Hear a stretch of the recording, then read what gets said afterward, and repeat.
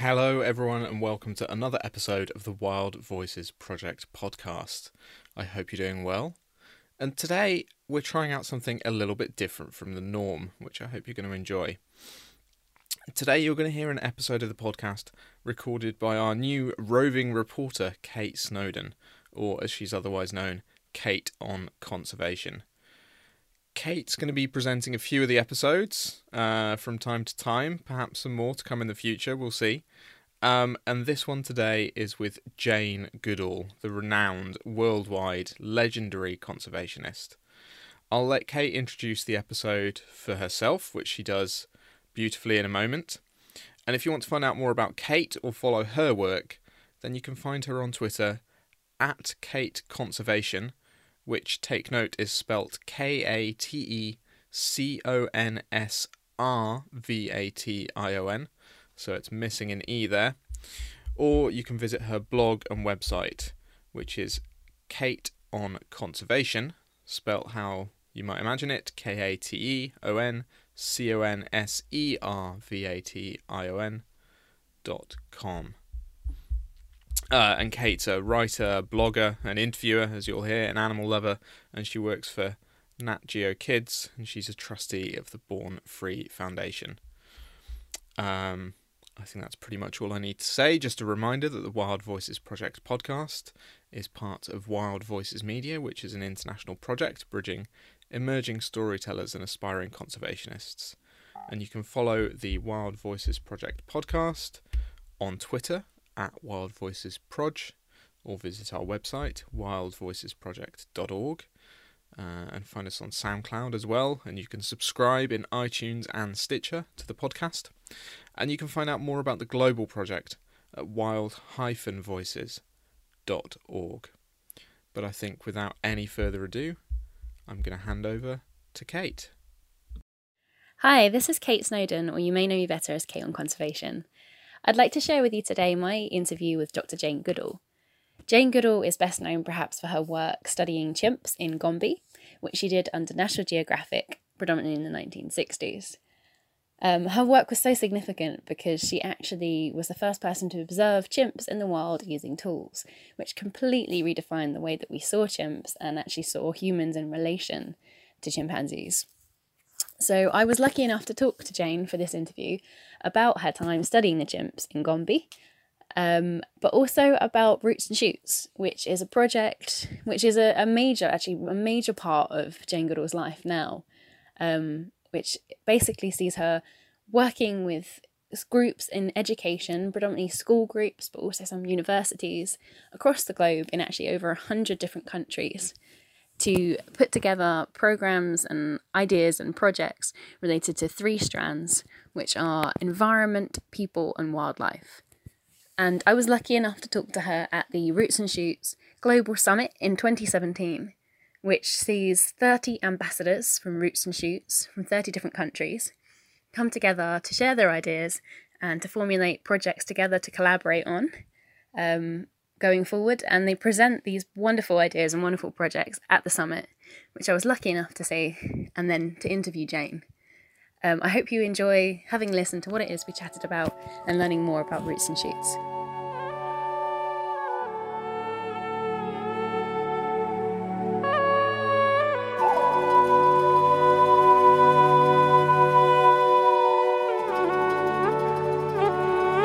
That's great. Should be on record now. Okay. So obviously Roots and Shoots, I'm familiar to some extent with it. Obviously the projects that the children do and things. But what was the inspiration behind starting it? Because first of all I was learning all about the problems facing the planet. And as I was travelling around raising awareness about the chimps and the problems in Africa, I was meeting so many young people who were either depressed or angry or mostly just apathetic. And when I talked to them, they more or less said the same thing. We feel this way because you've compromised our future and there's nothing we can do about it. And of course we have compromised their future. And it's a hard thing to hear. But I think there's something that we can do. So it all began with 12 secondary school students in Dar es Salaam from 9 schools in 1991. And they wanted me to fix all the problems that were around. And I said, no, I can't. I'm not Tanzania, but go and get your friends who feel the same. We'll have a meeting. And from that, the program was born with its main message: every individual matters, has a role to play, and makes a difference every day. And from the beginning, we decided, or I suppose I did, that because everything in this life is interconnected, we would do 3 kinds of projects to help people, to help animals, to help their environment, but that it would be youth-driven, and they would choose the projects that were relevant to where they lived, not something we would top down tell them what to do. Yeah. So it's now in 100 countries. We just got the 100th country 2 weeks ago. Congratulations. Yes. And it's got at least 100,000 active groups of all ages, preschool, few, kindergarten, lots, university, many, everything in between, even some adult groups, but it's mostly for youth. Yeah. Well, it's interesting you said it started with the secondary school. I feel like there's a bit of a assumption now, perhaps, that secondary teenagers are apathetic. So it's really nice to hear that it started with secondary. They're apathetic because they feel helpless and hopeless and lost. So it's sort of getting early and changing that mentality early is really important. And do you still find secondary schools are quite involved now? Oh, that's my target audience, because you get them just before they go away. Yeah. Okay, some will go to university, but an awful lot won't. Great. So it's the last chance to actually catch them while they're in one place. Fabulous. Yeah, it's like I say, the perfect age really to make the difference. So you said that the projects are focused, the young people choose it themselves what they want to do. Yeah. How do their projects differ country to country across the globe? Depends on, in some places they live near the ocean, so they tend to do projects like, they're especially worried about plastic bags, or maybe they want to help turtles guard the nesting sites, and encourage the watch while the little ones go back into the ocean when the eggs hatch. Yeah. Sometimes there are groups living in the Amazonian jungle, and then they'll do something perhaps to help the whatever kind of endangered primate is there. Everywhere they're doing tree planting. Great. Yeah, I saw quite a lot everywhere of that. They're collecting garbage, trying to clean up the world. And then it really just depends. Like in Asia, there's a lot of concern about the palm oil plantations. Of course. But that's spilled across because we need to find out which products have palm oil in them so that we can avoid them. And so in order for that to happen, you have to persuade the government to enforce labelling. So there's huge projects in America and Australia to get the government to insist that products have labels saying what's in them. Great. And they're able to do that through Rich and Shoot sort of campaigns. Rich and Shoot campaigns, yeah. Fabulous. Collecting up cell phones so that the minerals can be extracted to try and save the habitat of the gorillas in eastern Congo, because that's coltan. And if you collect up old cell phones that otherwise would be thrown away, there are now places that will gather them all up and they'll extract the coltan. Wow, I didn't actually even know that that happened. Yeah. And at the moment, not only is gorilla habitat being destroyed by the coltan mining, but children are forced down into these incredibly dangerous mines, which are just tunneled down into the ground, and then the kids are made to tunnel underneath, so at any moment they can be buried. Oh, gosh. And then they clean the minerals they find in the river, which is polluting and killing all the fish. So collecting up cell phones is a project we've had in Australia, in parts of the US, UK, I think we're doing it. Spain, very big one, and started in Spain. Right.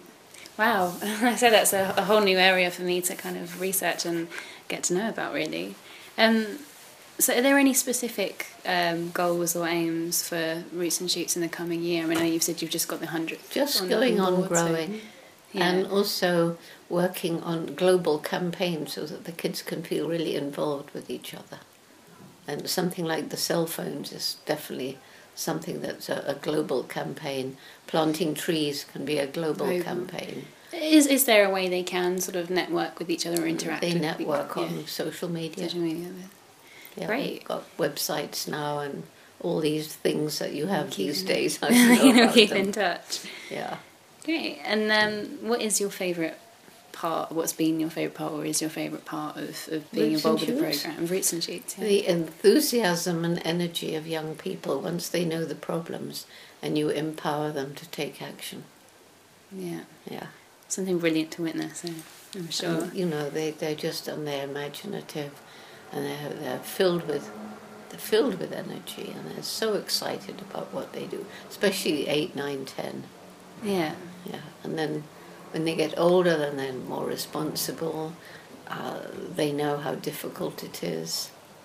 Whereas the 8, 9-year-olds, we're planting trees and saving the world. And when you get to 17, you know it's a bit more than that. But yeah, there's a time where you can feel like a superhero. And I guess broader, sort of thinking out broader for things for our readers. What's been your favourite part of? You know, I've put what's been your favourite part of working with or observing chimpanzees, but I mean, I suppose any part of your career, or you know, I suppose it's more like a lifestyle than a career. What's the most rewarding for you?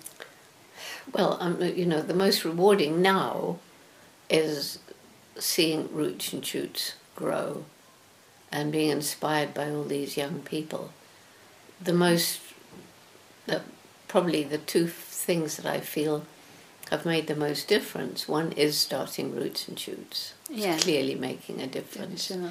And two is helping people understand, thanks to the chimps, that we're part of and not separated from the rest of the animal kingdom. And it was because chimps are so like us biologically, and then as I was able to show, you know, when I began there was nobody else studying them in the wild. So to show how like us they are in behaviour, kissing, embracing, holding hands, patting one another in reassurance, begging for food.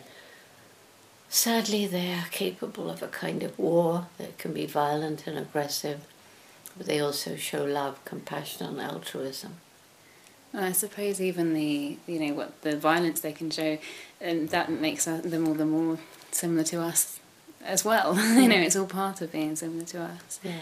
And who was your favourite chimp, or is your favourite chimp of all time? David Greybeard, the first one who lost his fear, the one who demonstrated tool using and tool making for the first time, the first one who allowed me to follow him in the forest. He was also very handsome, and he had a gentle but determined disposition. Yeah. And is it because he was the first that you sort of maybe felt the closest connection? No, he was a very wonderful personality. Yeah. I think he'd have become a favourite anyway. The other one was the old female Flo. Yeah. This amazing mother with her big family. Great. Oh, that sounds such a wonderful thing to have the opportunity to see. Do you have, for our readers, do you have any favourite or funny animal stories or anecdotes, encounters? Oh, so many. Oh, I imagine. I know, big question. Well, one funny one was 8-year-old Freud, and the chimps not only fish for termites with tools, but they prepare long, smooth sticks. They peel off all the bark so it's smooth. They put them down into these nests of army ants, driver ants. Right. And they'll dig like this, and then they'll push the stick down and tap it, and the ants come in like a swarming mass, and they bite like crazy. So the chimp will go like this, and then sweep it through and eat as fast as possible before they bite. And usually 5 minutes max before they run away, because they're already covered with ants. And so Freud thought he'd got it made. He found a vine between two trees, the nest was underneath, so he could, with impunity, reach down and sweep, and there were no ants climbing up to bite his feet. But of course the vine broke. He landed right in the middle of the nest. Oh no. Yes, that's one funny story. Yeah.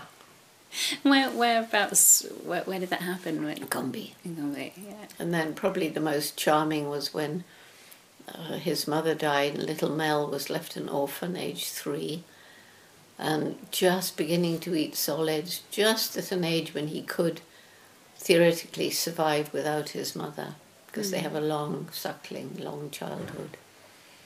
And he didn't have an older brother or sister. If he had, he would have been adopted, because that's what they do. And to our amazement, a 12-year-old unrelated adolescent male adopted him, carried him round on his back, rescued him from difficult situations, reached out and drew him into his nest at night, shared his food, saved his life. And is that something that had been seen or Well, known there have before? been others as well, but that was the first time, and it was somehow very poignant because Spindle had just lost his mother at that time. Yeah. And it was almost like, contact with this little motherless infant helped him to get over his grief. Wow, that's incredible. Fantastic. So how would you... His name was Spindle, by the way. Spindle. The adopter was Spindle. Ah, yeah. I assume she said Spindle had lost his mother. So, wow. It's kind of amazing to think. And Mel was named for Melvin Bell Grosvenor, Geographic president for so long. Right, Yes. of course. Yes. Yeah, I just think it's wonderful to think about the idea that, the compassion that they can feel towards one another. And also it raises an important part, I think, about grief and mourning and things like that. Yeah, which, well, when I first went to Cambridge in 1962, because I was told I had to get a PhD and I hadn't even been to college, I was told I'd done my whole study wrong.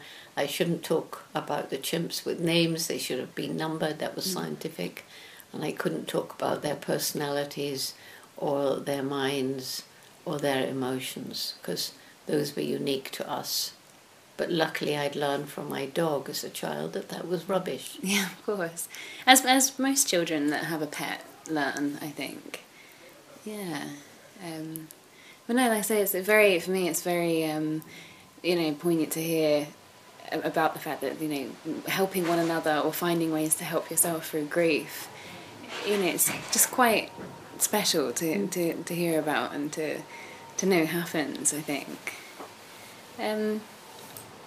So how would you encourage children to think about the impact that they're having? Tell them to join Roots and Shoots. Huh? Yeah. No, seriously. Yeah. And then you start asking questions. Depends how old the child is, but I'm going to eat a certain kind of food. Okay. Did it harm the environment when it was made? Did it involve cruelty to animals, like in intensive farms? Mm-hmm. Is it cheap because there was child slave labour? These are for older children, of course. Yeah. And what do you wear? The same thing. How was it made? Where did it come from? And then think about the effect that all these little choices have. And if you put millions of choices, ethical choices together, you move towards a better world. And do you find that when the children do start thinking that way, that it spreads to their parents, their families? Yes, they do. I think that's what's really rewarding, to feel like you're talking to children who are then talking to their parents and who are influencing people that haven't thought I know about that. so many parents who say, well, of course I recycle, my kids make me. Yeah, which is great to hear, isn't it? And where it's labelled, not buying anything on palm oil. I mean, some kids will literally read every ingredient on a label to see what's in it. And if it has something that they know is bad, they won't let their parents buy it. Which is great to hear. Yeah. Really, really special. And what advice would you give children who want to grow up and work with animals or work with the environment and do things like that, Do you have any particular advice for them for how to go about that, how to get into that as they grow up? Well, I was 10 when I decided I would go to Africa and live with wild animals and write books about them. And that was going back, I was 70 years ago. It didn't happen in England that girls had those opportunities. So everybody laughed at me and said, Jane, dream about something you can achieve. What my mother said, if you really want something, you're going to have to work hard, take advantage of opportunity and never give up. Yeah. So basically I advise young people today, you've got to really want to do it. It's hard because a lot of competition. There's not much money in it. So you've got to really, really want to do it. And then, you may go and do a degree and go straight into some kind of research, but maybe you won't. But there's lots of opportunities for volunteering or for working, like, one of the good zoos or something like that. Yeah, so sort of just find your places where you can and volunteer. Volunteer, I think, is a hugely important thing, actually. And even if you don't get straight to doing what you want to do, like I didn't, I had to do a secretarial course first. Didn't have money for university, and but I still kept in the back of my mind, I will go to Africa. So when the opportunity came, it was a letter from a school friend inviting me to Kenya. So I had to work as a waitress to get there, to save up the money. And then I heard about the late Louis Leakey, and somebody said, if you're interested in animals, you should go and meet Louis. And because I'd learned so much about African animals from reading every book there was, and working in the Natural History Museum in London, in London, I could answer most of his questions. And although I just went to talk to him, I left with a job. Wow. And, the secretarial course was totally boring. It was nothing I wanted to do. But it happened when I met Louis. His secretary had just left unexpectedly, and he needed a secretary, so that was it. Just took the opportunity. So you never know, Yeah. So you may not be able to go straight to where you want to go, but don't give up. Keep your ears open for opportunities. Of course. Great. And now, back to the studio. I hope you really enjoyed that episode of the Wild Voices Project podcast, and a huge thanks to Kate Snowdon for sharing that interview with Jane Goodall with us.